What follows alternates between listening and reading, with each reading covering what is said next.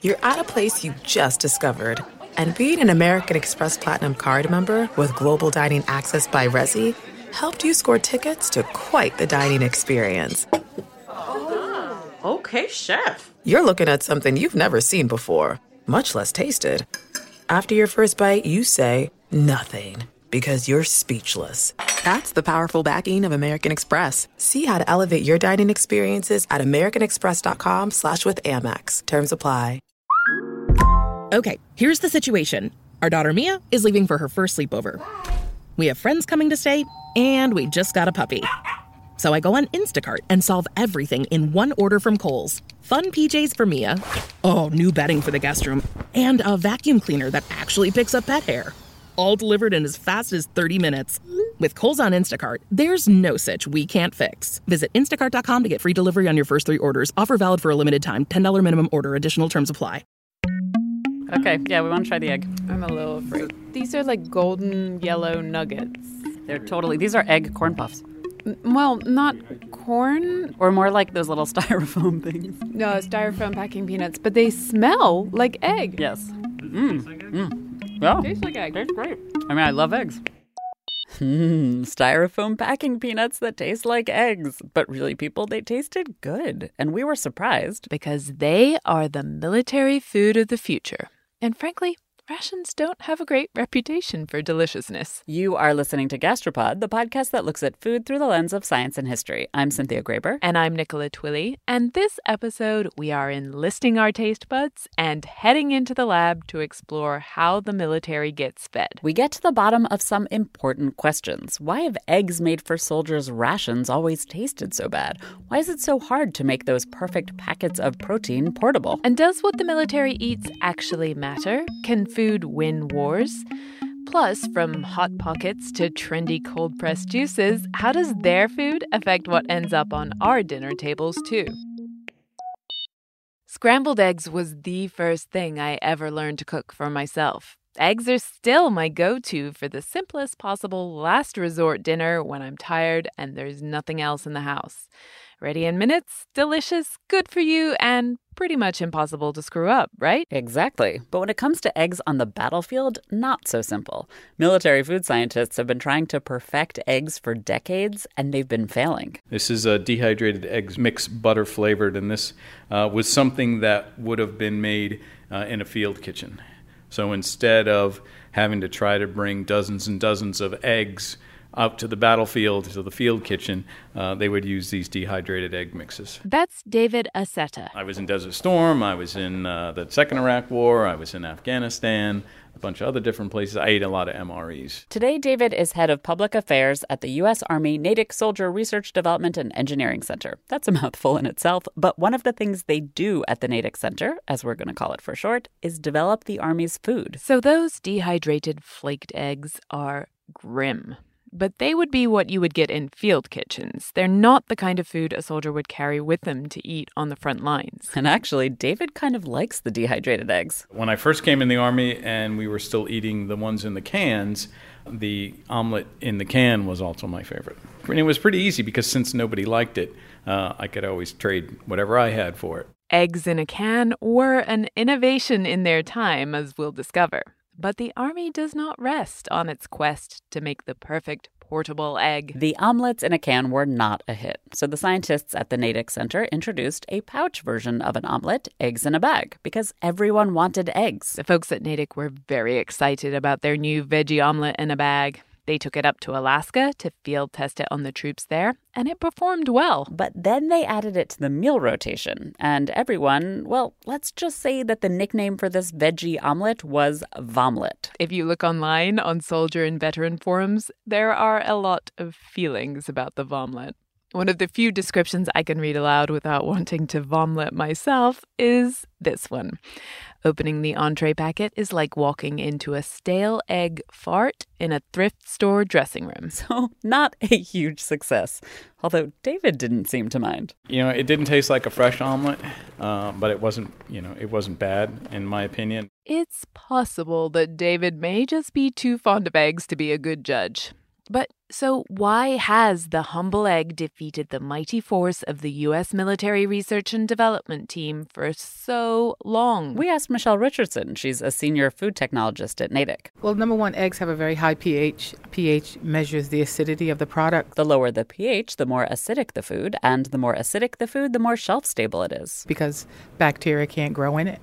I think eggs have a pH of 7. Think of tomato paste, which is very stable. It may have a pH below 4. So that's the big difference. So pH is a problem. But why? We have to back up here because part of the egg challenge is just that there are a lot of hoops any food has to go through to make it in the military. Yeah, I think it's all a big puzzle. Jeremy Whitsitt is deputy director for the Combat Feeding Program. He laid the whole puzzle out for us. Because certainly nutrition and providing the right amount of calories is key, but doing it in a product that's lightweight and low volume, that can sit on the shelf for at least 3 years, that can withstand being dragged through the mud and dropped out of aircraft and high temperatures, low temperatures. And then at the end of the day, it's got to taste good, because if it doesn't taste good, they're not going to eat it. So all that science doesn't do any good anyways. And you got all those different factors converging into this big puzzle. And that's really encapsulates our mission here, is to make that puzzle come together. So like Jeremy said, these Army-grade pre-scrambled eggs have to be able to last 3 years without refrigeration. Whereas a normal omelet, if you left that out on your countertop, you wouldn't want to eat it the next morning unless you were really trying to give yourself food poisoning. As Michelle told us, eggs aren't acidic enough to scare off dangerous microbes. And then there's another problem when you try to process eggs for long-term storage. One way to kill off any potential critters is to heat foods to really high temperatures. And what happens to eggs? A lot of times when you process eggs, they turn green. Especially if you're doing like high heat. They did have a retort egg in the MRE years ago, but it was one of the least liked items, so they had to remove it. Retort egg is not something you find on the menu at your typical diner. So we asked Michelle to explain what happens to an egg when it's retorted. So it's put into this big unit, and you have high temperature and high pressure to kill any bacteria in there. So that's the sterilization process. Retorting eggs will turn them green. And retorting eggs, basically cooking them at high heat, it takes a long time to make them sterile. Many of you will know what happens when you cook eggs for too long. I have made this mistake. They turn into rubber. You have textural issues that you need to deal with. And so when we process the retorted eggs, you have to add a lot of things to stabilize the texture, which may contribute to off flavors. So it's just very difficult to get something shelf stable that still tastes good. The egg challenge has bedeviled PhD scientists literally for decades. Soldiers want eggs, but for the most part, they do not want rubbery green eggs that smell like a fart in a thrift store changing room. No, they most certainly do not. Which is why our tasting of those delicious dehydrated egg puffs was so incredibly revolutionary. They're made using a new technology that you might have encountered at your local Starbucks. Vacuum microwave drying is used currently to produce that moon cheese, for an example, but we're taking it one step further and compressing it so that we get the dried product in a small, compact space for rations. Lauren Alexic leads the food engineering and analysis team at Natick. And that moon cheese she's talking about, that's that weird cheese puff snack thing they sell at Starbucks that's kind of like a disappointing Cheeto. It's a vacuum microwave cheese. It's a real cheese product, just with moisture removed. This vacuum microwave drying works through a combination of vacuum pressure as well as microwave radiation. Together, the two approaches dry out food at a much lower temperature than oven drying much faster, so more nutrients and flavors and colors are left in the final product. Basically, it's a gentler process, and so the food still ends up sterile, but also way more appealing and better for you. The samples we tried had just shown up in the lab that very morning from a Canadian partner lab that specializes in this vacuum microwave drying technology. We were excited to try them. Michelle was too. Yeah, it does. It tastes nice. It has very nice egg flavor. I like the color retention. It's hard to retain a yellow egg color after you process it, so that's really nice. So maybe eggs have actually been solved? And it's only taken 50 years. Eggs are just one example of the ways scientists have been trying to figure out how to best feed the military for many, many decades now. But the question of how to feed soldiers goes back a lot farther in time. Back as far as ancient Egypt. The first organized armies, this is 4,000 years ago in ancient Sumer, they thought their wars super nearby, so they could just go home for dinner. But that didn't work for the ancient Egyptians. They ended up with the territory covering 400,000 square miles. And they did, in fact, carry rations with them. Anastasia Marx de Salcedo wrote a book called Combat Ready Kitchen. She told us that Egyptian troops carried little cakes made out of barley, some greens, and dried fish. And this was so important because it provided a portable protein, that it was actually part of their wages. This grain-onion combo continued to be the mainstay of military rations. In ancient Greece, the notoriously austere Spartans added some goat cheese and sour wine to the mix, but each soldier was expected to carry his own 2-week grain supply at all times, which weighed at least 30 pounds. The ancient Roman Empire stretched across continents, and the armies had to be well fed to have conquered all that territory. They ate all sorts of cured pork products, prosciutto and bacon and sausage. Like the Egyptians, Roman soldiers were actually paid in food, salt pork specifically, which took care of their salary, sodium needs, and dinner all in one go. The Roman army also ate Parmesan and other hard cheeses. They had a twice-baked cracker called hardtack. And for thousands of years, military food stayed pretty much the same. Grain, some salty preserved protein, and maybe a little onion to spice things up. In case this isn't totally obvious, solving the question of how to keep soldiers well-fed is really crucial to any conquering army. The soldiers are working hard and sweating, and they're probably not near a kitchen or campfire, and they have to eat enough and eat well enough to not get sick and keep up their strength on the battlefield. Otherwise, you lose the battle. Or those hungry soldiers desert en masse because their priority becomes finding food, not fighting. And that way, you also lose the battle. Figuring out how to feed the military has always been pretty hard, mainly because over the course of nearly all of human history, we haven't had many good solutions for preserving food in ways that are also light and portable. The reason that rations had not changed in millennia was because there were no new food preservation techniques. And so rations relied on drying, salting, curing, and smoking. And so even as late as the French and American Revolutionary Wars, what soldiers were carrying in their rucksacks was pretty much the same thing as the Roman legionnaires almost 2,000 years earlier. And then everything changes. An epic matchup between your two favorite teams, and you're at the game getting the most from what it means to be here with American Express. You breeze through the card member entrance, stop by the lounge. Now it's almost tip-off, and everyone's already on their feet. This is gonna be good. That's the powerful backing of American Express. See how to elevate your live sports experience at americanexpress.com/withAmex. Eligible American Express card required. Benefits vary by card and by venue. Terms apply. Busy weekends are a breeze with American Express Platinum Card. 8 a.m., wait to board plane in the Centurion Lounge. Much better. 2 p.m., grab seats for the game. 6 p.m., book an exclusive reservation with Resy Global Dining Access. Right this way. Because the American Express Platinum Card offers access to the Centurion Lounge, must-see live events, and exclusive reservations at renowned restaurants. That's the powerful backing of American Express. See how to elevate your experiences at americanexpress.com/withAmex. Terms apply. During the French Revolutionary War, there was a lot of hunger and starvation experienced both by citizens and soldiers. And this may have been the impetus, we do not know for sure. At the time, Napoleon was a young man rising through the military ranks. It might be because of the hunger he saw during the revolution, but in any case, one of Napoleon's top priorities when he became emperor was to figure out a better way to feed those hungry French troops. After all, he needed that army to help him take over all of Europe. So Napoleon offered a 12,000 franc award for anyone who could come up with a new, improved preservation method. Enter Nicolas Appert. I like to describe Nicolas Appert as a bad boy celebrity chef turned candy maker.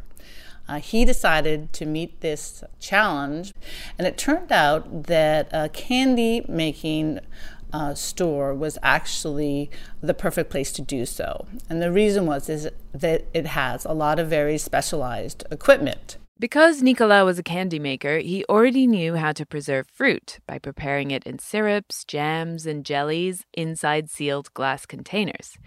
So he decided to see if he could do the same sort of thing with other foods. He took vegetables, meat stews, peas and beans, and put them in sealed glass jars too. And then he would put that glass vessel into a larger metal vessel with boiling water. This is actually a technique called the water bath. Another name for this water bath is a bain-marie, literally Mary's bath.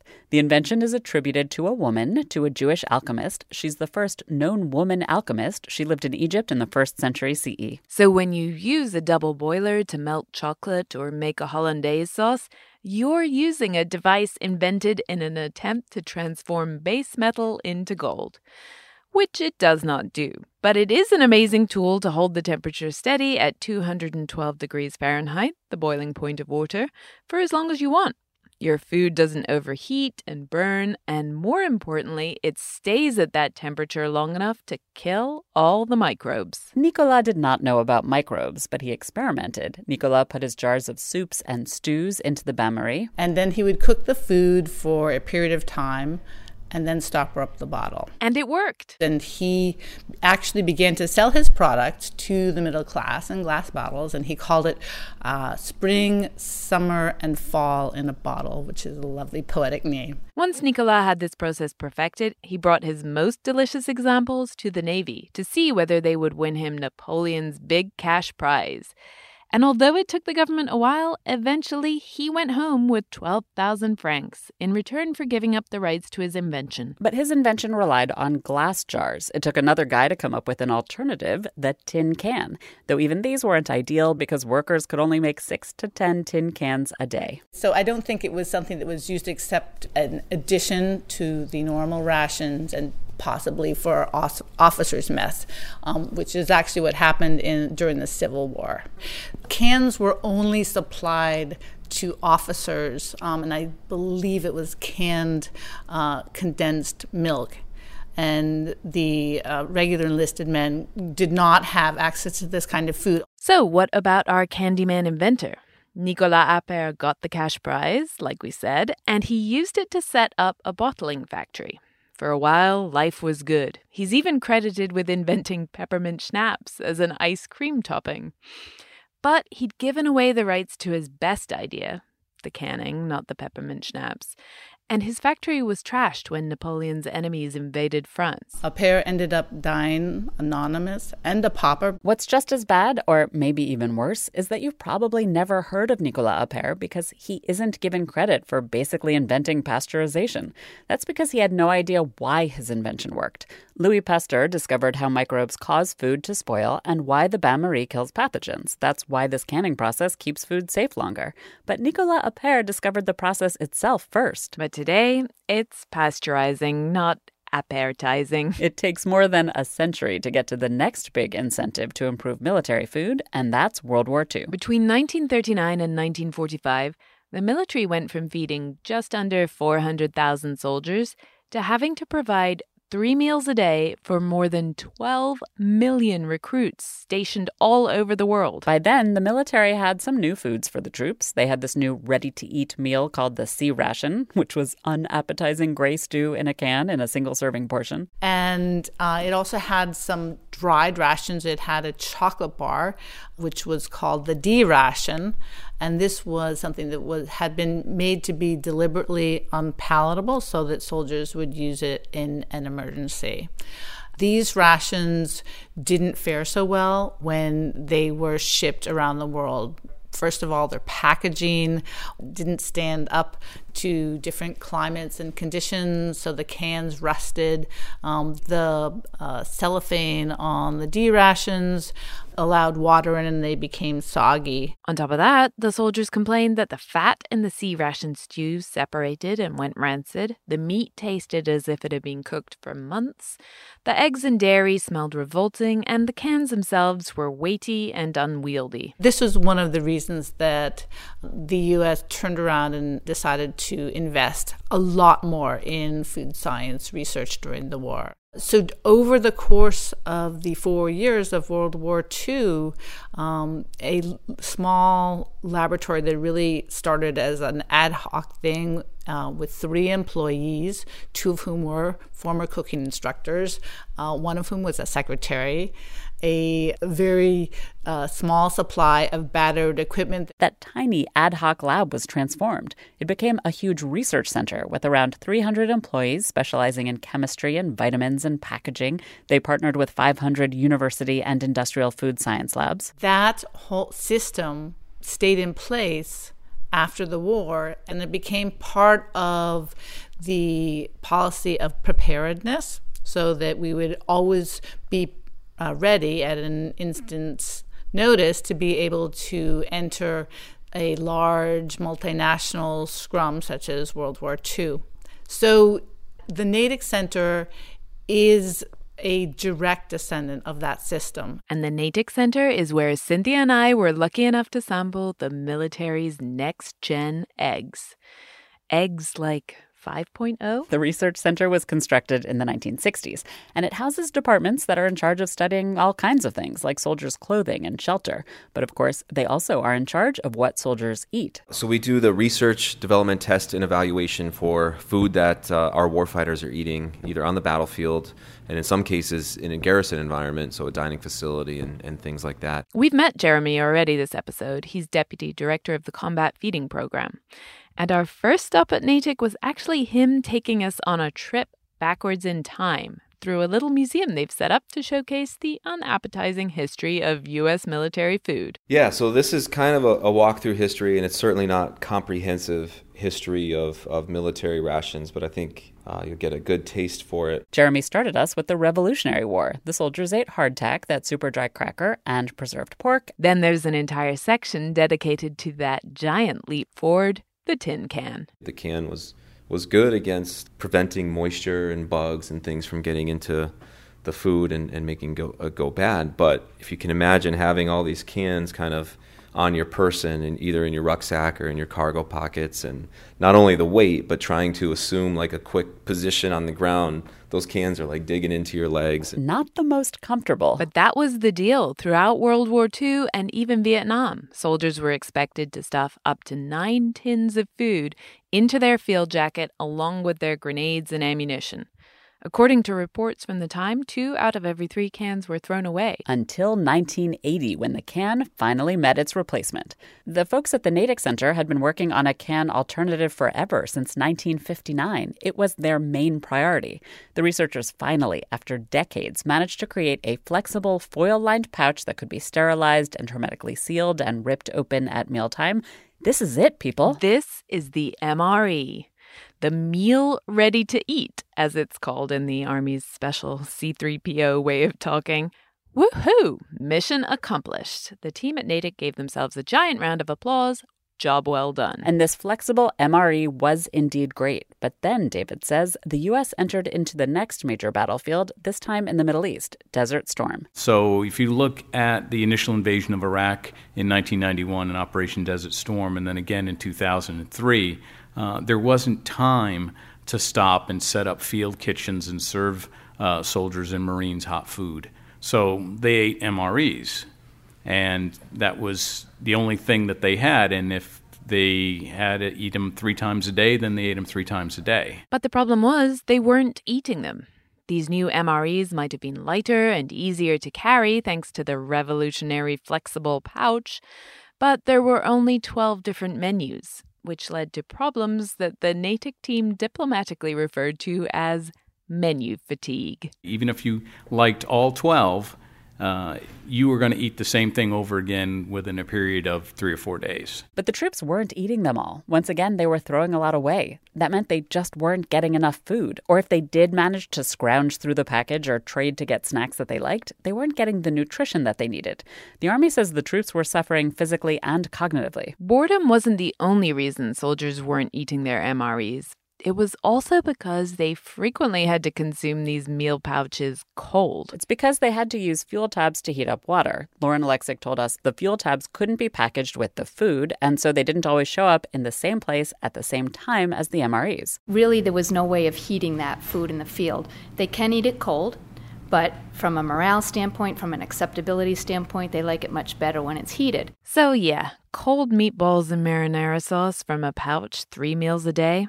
I think I'd end up deciding it was better to be a little hungry sometimes, too. So now the team at Natick has a new huge challenge ahead. They have a lightweight foil pouch, but how can the team create a new way to heat the food that can be packaged with the food so the people in the field won't be stuck in a situation where they have fuel bars but don't have their MREs, or they have their MREs but the fuel bars didn't make it? The Army needs another breakthrough. They get to work after the first Gulf War, and in 1993, which is kind of record-breaking speed for the military, they come up with a winner. Okay, here's the situation. Our daughter Mia is leaving for her first sleepover. We have friends coming to stay, and we just got a puppy. So I go on Instacart and solve everything in one order from Kohl's. Fun PJs for Mia, new bedding for the guest room, and a vacuum cleaner that actually picks up pet hair. All delivered in as fast as 30 minutes. With Kohl's on Instacart, there's no such we can't fix. Visit instacart.com to get free delivery on your first 3 orders. Offer valid for a limited time. $10 minimum order. Additional terms apply. Did you know only 12% of Americans are metabolically healthy? Crazy thing to hear, right? But it's part of the reason why Nature's Sunshine is here to help you upgrade your wellness with simple daily additions that work to fuel your body with the nutrition it needs and may not be getting. For more than 50 years, Nature's Sunshine has been harnessing the healing power that Mother Nature has to offer. Their new Power line focuses on providing you with superfood and whole food nutrition to support your metabolic health. From their Power Greens that has over 200 plant-based nutrients and 2 full servings of veggies for gut health and daily focus, to their Power Beets for better performance and enhanced blood flow that you feel immediately. Not to mention their Power Meal, which contains 25 grams of premium plant-based protein, gut-friendly fiber, and a powerful mushroom blend for immunity. This entire Power line will support you in feeling your best by giving your body the nutrition it needs. The Power products work synergistically when taken together, but are also great on their own. Plus, the full line is vegetarian, gluten-free, and non-GMO with no added sugar. And when you subscribe and thrive, you'll save each month and enjoy free shipping. Get 30% off the Power line for a limited time. Use the code POWER30. Just go to naturesunshine.com. That's naturesunshine.com.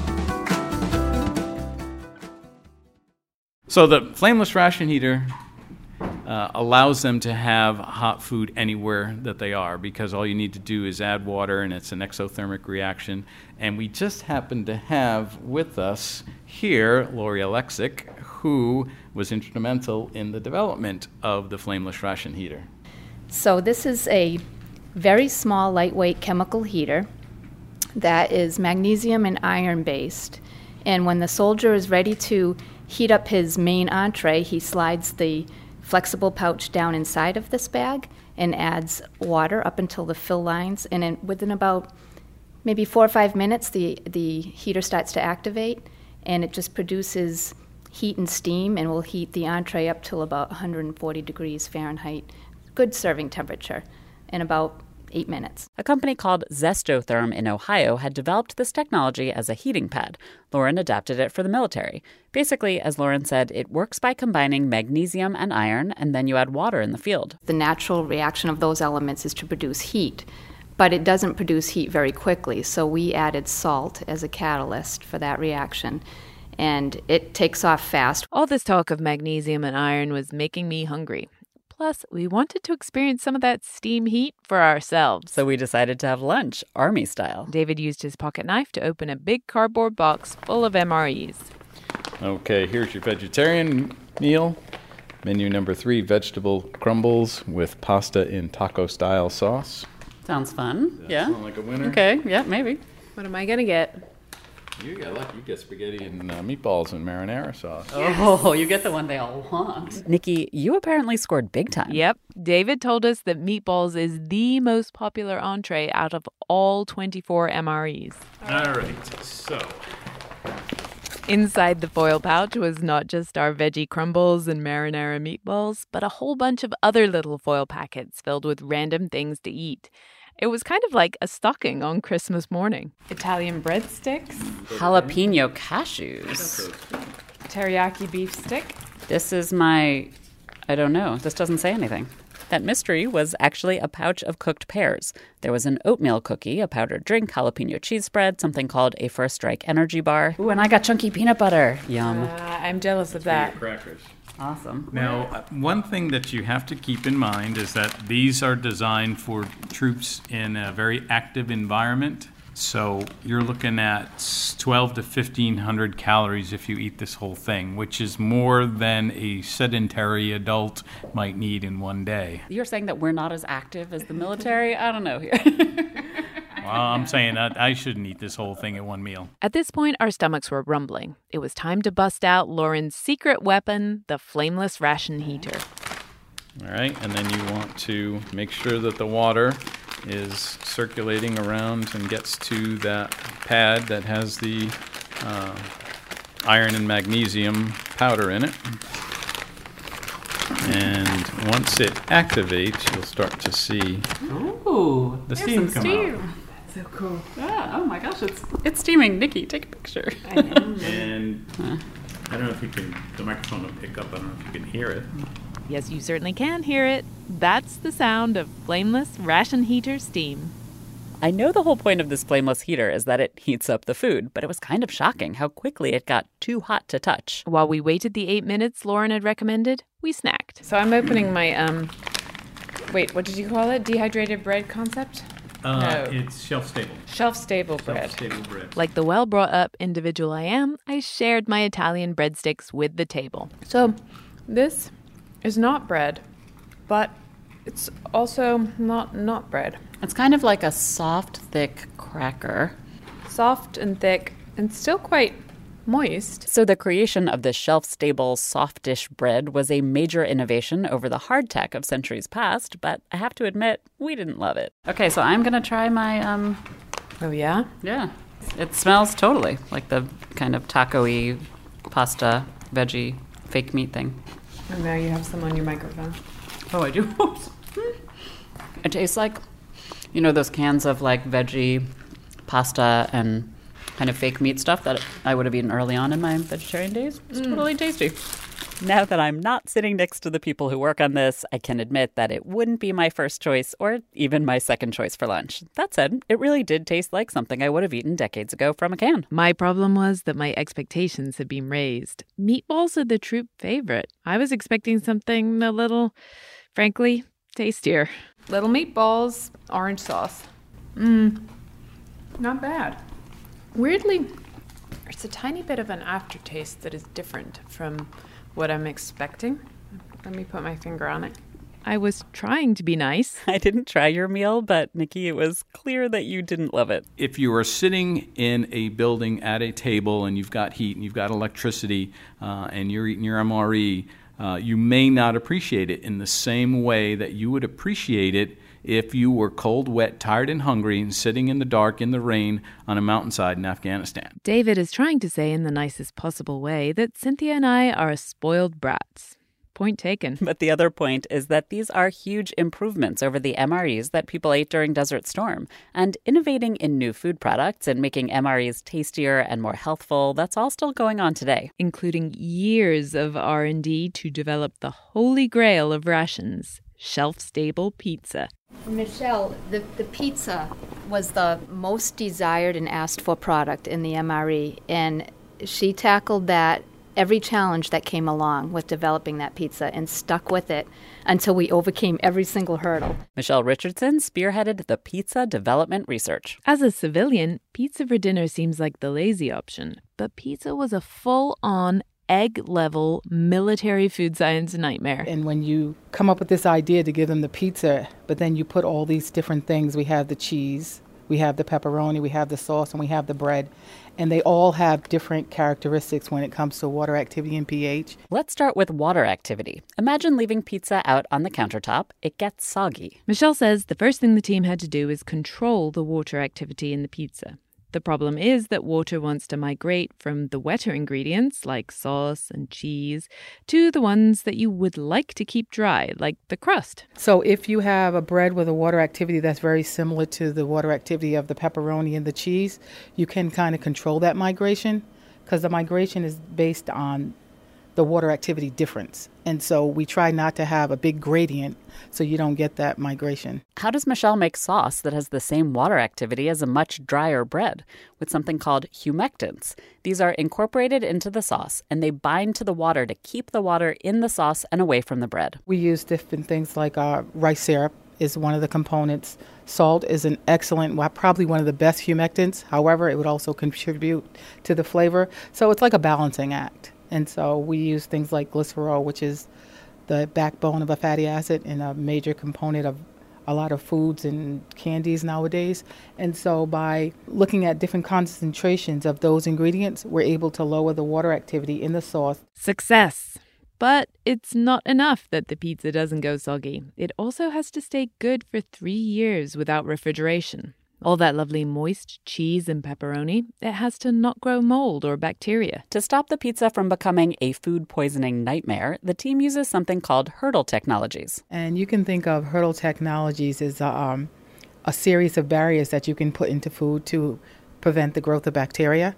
And so what we looked at is different technologies or different hurdles that we can incorporate into the food. Michelle told us that she played around with a lot of different ways to reduce microbe growth without messing up the taste and texture. We'll use preservatives, and we try to use natural preservatives. In the shelf-stable sandwiches, we use things like mold inhibitors, yeast inhibitors, and things like that. We also use pasteurization. We consider the baking step a pasteurization step. Then we also use packaging as another hurdle. So the idea is that one of these alone will not make the food stable, but in combination it will. The MREs are supposed to last 3 years in the field. But luckily, Michelle doesn't have to leave her packaged pizza out for 3 years to make sure it's still tasty and safe to eat. They've developed ways to mimic that 3-year time frame. They make sure that no undesirable microbes are growing and that the pizza hasn't collapsed into a soggy mess. This shelf life testing is one of the last steps for Michelle. But at that point, pizza was still not ready for prime time. Next, it had to be taste tested in the field. Pizza is one dish that people have been practically begging for. And after Michelle worked on the pizza conundrum for 5 years with lots and lots of iterations, this version has aced both the lab safety and the field taste tests. I think besides pizza, beer is one of the other things they want. And so we were actually happy when we actually were able to solve this problem and give it to them. This will probably go into the next MRE. Pizza may finally be solved, but the work is never done. In the same lab as Michelle, the Food Engineering and Analysis Lab, there are all sorts of scientists working on all sorts of weird future ration concepts. That's really cool. We call this the Willy Wonka Lab. Hopefully nobody will blow up into a big purple something. We walked around the lab with Tom, Michelle, and Lauren. No, nobody was blowing up into a giant purple bubble. And they showed us 3D printed food on demand. They're checking out a new microwave sterilizing technology that's faster than boiling pouches in water, so the food keeps more of its flavor and nutrition. We tried out those egg puff bites. The eggs won't be in the MRE in the near future, but hopefully soon. Senior food technologist Tom Yang worked on those, and he has a few more projects in the pipeline. This is a French technology. I happened to encounter this technology about 15 years ago. The particular problem that was bothering Tom 15 years ago is the jerky problem. The way to make jerky is by soaking meat in brine, which is a problem already because the Natick team wants to keep sodium levels down. So it's very salty.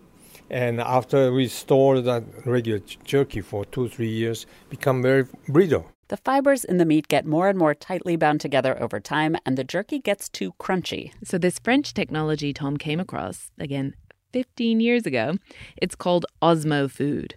And the way it works is that it uses a sugar solution, maltodextrin specifically, to lure some of the moisture out of the food. You grind up the meat, any meat, beef, pork, chicken, ostrich, goat meat, whatever, or even fish. You grind it up and extrude it into a sheet, like a fruit roll-up, very thin 2mm sheet, and go through this osmotic tank, which contains the sugar solution, but very concentrated. The sheet of meat comes out of the tank in a condition that Tom calls semi-moist. And it's versatile. We try it. After 2-3 years, it's still soft and juicy. Not like a conventional jerky, it's very hard like a rock. We didn't actually get to taste this product, so we were just going by Tom's description. But I think our favorite project of Tom's was his salad bar. I'm so intrigued by the salad bar. You can munch it. It just is balsamic vinegar Oh, that's good. A salad MRE? Whatever next? If only. These salad bars were not exactly that. They were freeze-dried. The military actually invented freeze-drying back in World War II, but they don't use it a lot at Natick. It's too expensive. And actually, if you freeze-dry just a solo vegetable, it becomes woody and tasteless. So Tom first marinates his vegetables in different flavors of salad dressing before he freeze-dries them into a bar. It definitely improves the flavor. And then he wraps his marinated freeze-dried salad mix inside these groovy vegetable-based wrappings that Michelle found for him. And ta-da! A salad bar. So now Tom knows his salad dressing wrapper trick works and tastes good. But because freeze-drying is expensive, Tom's looking for a new process to make his salad bar. He thinks maybe vacuum microwave drying is going to be the way to go. That's what they used on the egg puffs we tasted. I'm guessing it's going to be a few years before the salad bar is in the field. All this weird vacuum microwaved egg puffs and freeze-dried salad bars and fish roll-ups, they're not just about making military food taste better and be more nutritious. The demand signal that we keep getting from the force is we want it lighter, we want it lower in volume. We want to be able to stick our guys out for 7 days without resupplying them. Jeremy Whitsitt is deputy director for the Combat Feeding Program, and he wants to make sure that the people in the field get just what they need, because today's wars are different from the wars of the past. When the generals lay out their vision for the future of war, it doesn't usually include details such as what the troops will be eating. But dinner is a detail that actually matters. Jeremy told us a story about a bar his team had developed for the 82nd Airborne. That's a parachute division, and they'd been seeing a bunch of injuries on their jumps. But the idea is sometimes these guys haven't eaten for 6 to 8 hours before they're getting ready to jump, and it's kind of a mentally rigorous task that they're asked to do. So they were theorizing that, hey, maybe it's a lack of food, a lack of nutrition. They're kind of making these little mental mistakes that are increasing these static line injuries. So researchers at Natick took their super energy-dense First Strike bar, which has a lot of calories in it, and they added 200 milligrams of caffeine to it, because caffeine obviously helps with concentration. We made those in-house, about 5,000 of them, and delivered them to the 82nd Airborne. They jumped into Poland and Germany with them, and about an hour before they were due to jump, each soldier would take it out of their cargo pocket or their sleeve pocket, eat it. And it's anecdotal evidence at this point, but the amount of injuries they had dramatically decreased, and they're attributing it to, that the fact that these guys were able to eat an hour before. There's a saying, an army marches on its stomach. But sometimes we forget how much it matters that the troops are properly fed. Nikki and I might have seemed a little picky about our lunch, but really, the meals today are way better than the ones in the past, and they're better balanced, too. It's not just making sure the troops get as many calories as they need, but scientists are also focused on the overall nutritional balance of the meals. Admittedly, they're mostly adding those vitamins and micronutrients by fortifying heavily processed foods rather than through finding a way to serve whole foods. But they're trying. Look at Tom's salad bar. The thing is, it just takes forever to engineer food that can meet the military's unique challenges. I actually am going to take my hats off to the Natick Center, because I think that the fact that they have been able to create a ration system that is nutritious, portable, rugged, can be shipped halfway around the world, can last up to 3 years at room temperature, and can help soldiers survive in the field and in battle is remarkable, and has been a competitive advantage for the United States during military engagements. So, yes, it's a competitive factor, and it's been very important. That's Anastasia. Again, she's the author of Combat Ready Kitchen. And she says not only have the breakthroughs at Natick been critical for the military, but these breakthroughs have transformed what we can find on our supermarket shelves. In fact, the subtitle of her book is How the U.S. Military Shapes the Way You Eat. So we asked her to walk us around an imaginary supermarket and show us some of the foods the military has had its hand in. We started off in the produce department. One of the things is the packaged greens and salads that people like to buy. I know I certainly do, because you don't have to clean them, and we Americans hate cleaning anything. So the technology there are modified and controlled atmospheric packaging, which was developed during the 1960s to better preserve things like lettuce and celery to send to Vietnam. That's one example. And remember those breakthrough foil packages? You've probably used them too. Think about Capri Sun or tuna in a pouch. All of that is only possible because of the military. If we move into the meat section, there are actually at least two major influences. The first is something no one would think of, which is that the meat is served cut off the bone and packaged in the different cuts. And that actually goes back to World Wars I and II, when the military got the idea that it would reduce costs if they didn't have to ship over carcasses, and instead started to slice meat off at the point of slaughter and pack it up into boxes. And a final meat product would be the high-pressure processing, which is also used to create lines of preservative-free deli products. This high-pressure processing, on labels, it's sometimes called cold processing because it doesn't involve heat. It's a fancy way of sterilizing food, and it's also the trick used to keep those shelves of expensive fresh juices good for days. Next aisle I am in, let's say I'm looking at some freeze-dried coffee and freeze-dried tea. As we mentioned earlier, freeze-drying was developed by the military, though it never really took off there.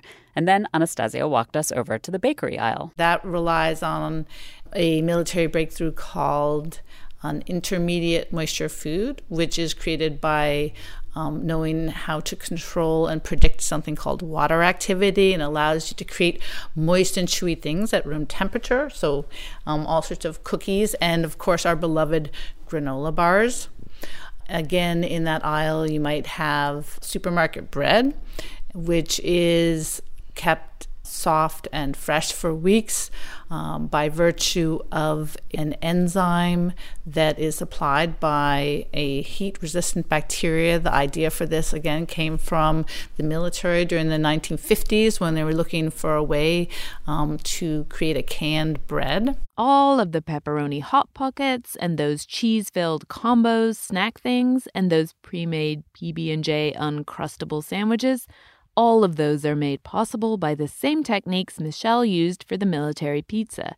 It's about stopping the water in the soggier ingredient from getting into the drier crust. That, plus the enzymes that keep the bread soft forever. And now we've made it to the checkout counter. There you might find some Pringles. They're made of dehydrated potatoes using a method developed by the military. And you'll probably also see M&Ms, which were developed during World War II as a way to give the soldiers chocolate that wouldn't melt. When we get to that checkout counter and look back at the store, if we were removing all items that had a military origin or influence, I estimate that the store would be half empty, at least. This is the hidden story about military food. It has a huge impact on what we eat. The cost to do all the research and develop these techniques is spent in military labs, and then processed food manufacturers can just jump on it and use it to create new products for our tables. We went to Natick to try rations, but really, you can eat the products of military R&D anytime you want. In fact, you probably did today already without even thinking. After all, consumers also want food that's convenient and portable and doesn't go bad. In the end, feeding soldiers is just a more extreme version of the same set of challenges. So yeah, what the military eats matters. To us, too. Thanks this episode to the team at the U.S. Army Natick Soldier Research, Development, and Engineering Center, particularly David Aceta, who gave up his day to make ours so fascinating. Thanks also to the scientists we met at the Food Engineering and Analysis team, Michelle Richardson, Lauren Alexic, Tom Yang, and Mary Shera. Thanks also to Anastasia Marks de Salcedo, the author of Combat Ready Kitchen, How the U.S. Military Shapes the Way You Eat. We have a link to her book on our website. We'll be back in 2 weeks for a show that involves one of our favorite substances and efforts to replace it. Busy weekends are a breeze with American Express Platinum Card. 8 a.m., wait to board plane in the Centurion Lounge. Much better. 2 p.m., grab seats for the game. 6 p.m., book an exclusive reservation with Resy Global Dining Access. Right this way. Because the American Express Platinum Card offers access to the Centurion Lounge, must-see live events, and exclusive reservations at renowned restaurants. That's the powerful backing of American Express. See how to elevate your experiences at americanexpress.com/withAmex. Terms apply.